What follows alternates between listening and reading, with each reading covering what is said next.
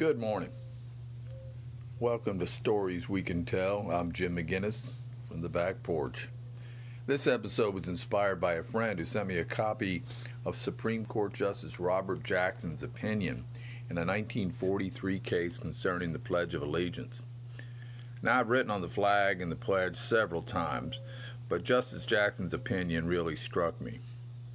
He said, "If there is any fixed star in our constitutional constellation, it is that no official, high or petty, can prescribe what shall be orthodox in politics, nationalism, religion, or other matters of opinion, or force citizens to confess by word or act their faith therein."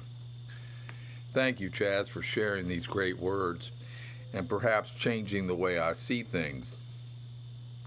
Now, this episode begins with wise words from another source, Jacob Needleman. Hope you enjoy it.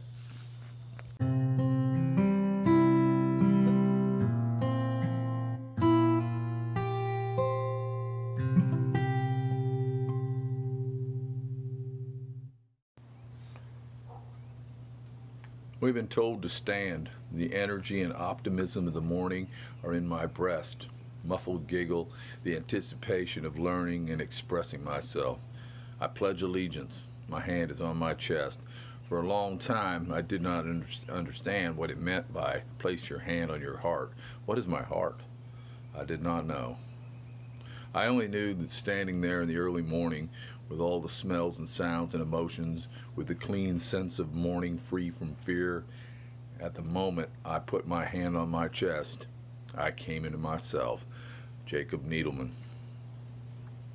All sorts of people have objections to saying the Pledge of Allegiance, and predictably school boards steer clear of anything controversial. I ask my students to stand, although they have the option not to. In 30 years, I can only remember a few instances where they chose to sit. That, of course, is a story for another time. I am reminded by friends and scholars that there was a time when students could be punished for not saluting. This had to go to the Supreme Court, I think in the 1940s. I'm not quite sure why the pledge causes such a stir. It's not binding. It doesn't hold you to something you don't want to be held to. The standing is more important than the saying. But again, I'm reminded that some people have religious obligations against taking oaths. Quakers, for instance. So for some, it is a big deal. Me, I've never been much for taking oaths or signing codes or pledges. Hell, if you have no loyalty, what good is taking an oath? Anyone can raise their right hand and say it. If you have no honor, what good does it serve to sign an honor code? People without honor would sign anything. The promise must come from within. But there's something about putting my hand over my heart. It reminds me of the spiritual nature of liberty.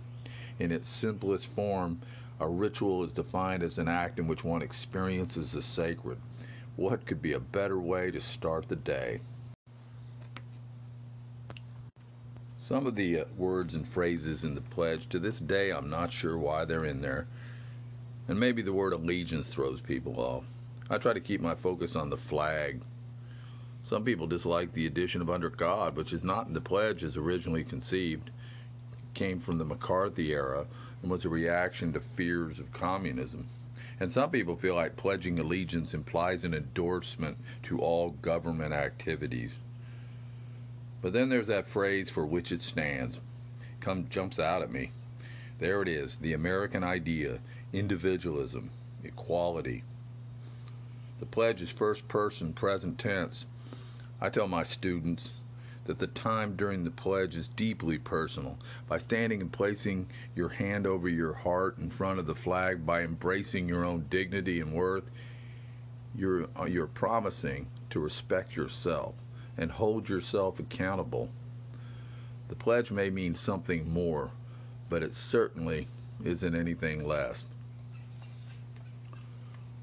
In West Virginia Board versus Barnett, a case brought by Jehovah's Witnesses whose religion prohibits giving oaths, the Supreme Court ruled in 1943 that compelling students to recite the pledge and salute the flag was unconstitutional. This case is made difficult, they say, in the opinion, not because the principles of its decision are obscure, but because the flag involved is our own. Nevertheless, we apply the limitations of the Constitution with no fear that freedom to be intellectually and spiritually diverse or even contrary will disintegrate the social organization. To believe that patriotism will not flourish if patriotic ceremonies are voluntary and spontaneous instead of a compulsory routine is to make an unflattering estimate of the appeal of our institutions to free minds. We can have intellectual individualism and the rich cultural diversities that we owe to exceptional minds only at the price of occasional eccentricity and abnormal attitudes. When they are so harmless to others or to the state as those we deal with here, the price is not so great. But freedom to differ is not limited to things that do not matter much. That would be a mere shadow of freedom. The test of its substance is the right to differ as to things that touch the heart of the existing order. If there is any fixed star in our constitutional constellation, it is that no official, high or petty, can prescribe what shall be orthodox in politics, nationalism, religion, or other matters of opinion, or force citizens to confess by word or act their faith therein. If there are circumstances which permit an exception, they do not occur to us. That's some good stuff. The pledge to the flag is a reminder. When I see the flag, I see my father and grandfather.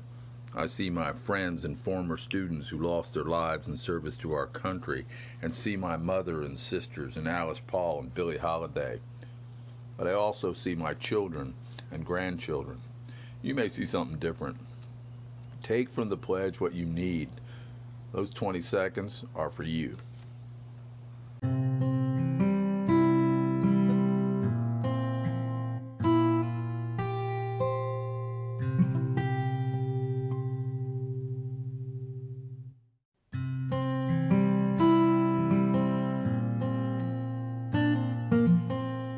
Well, that's all for now. Thanks for listening. Until next time, this is Stories We Can Tell, and I'm Jim McGinnis, wishing you fair winds.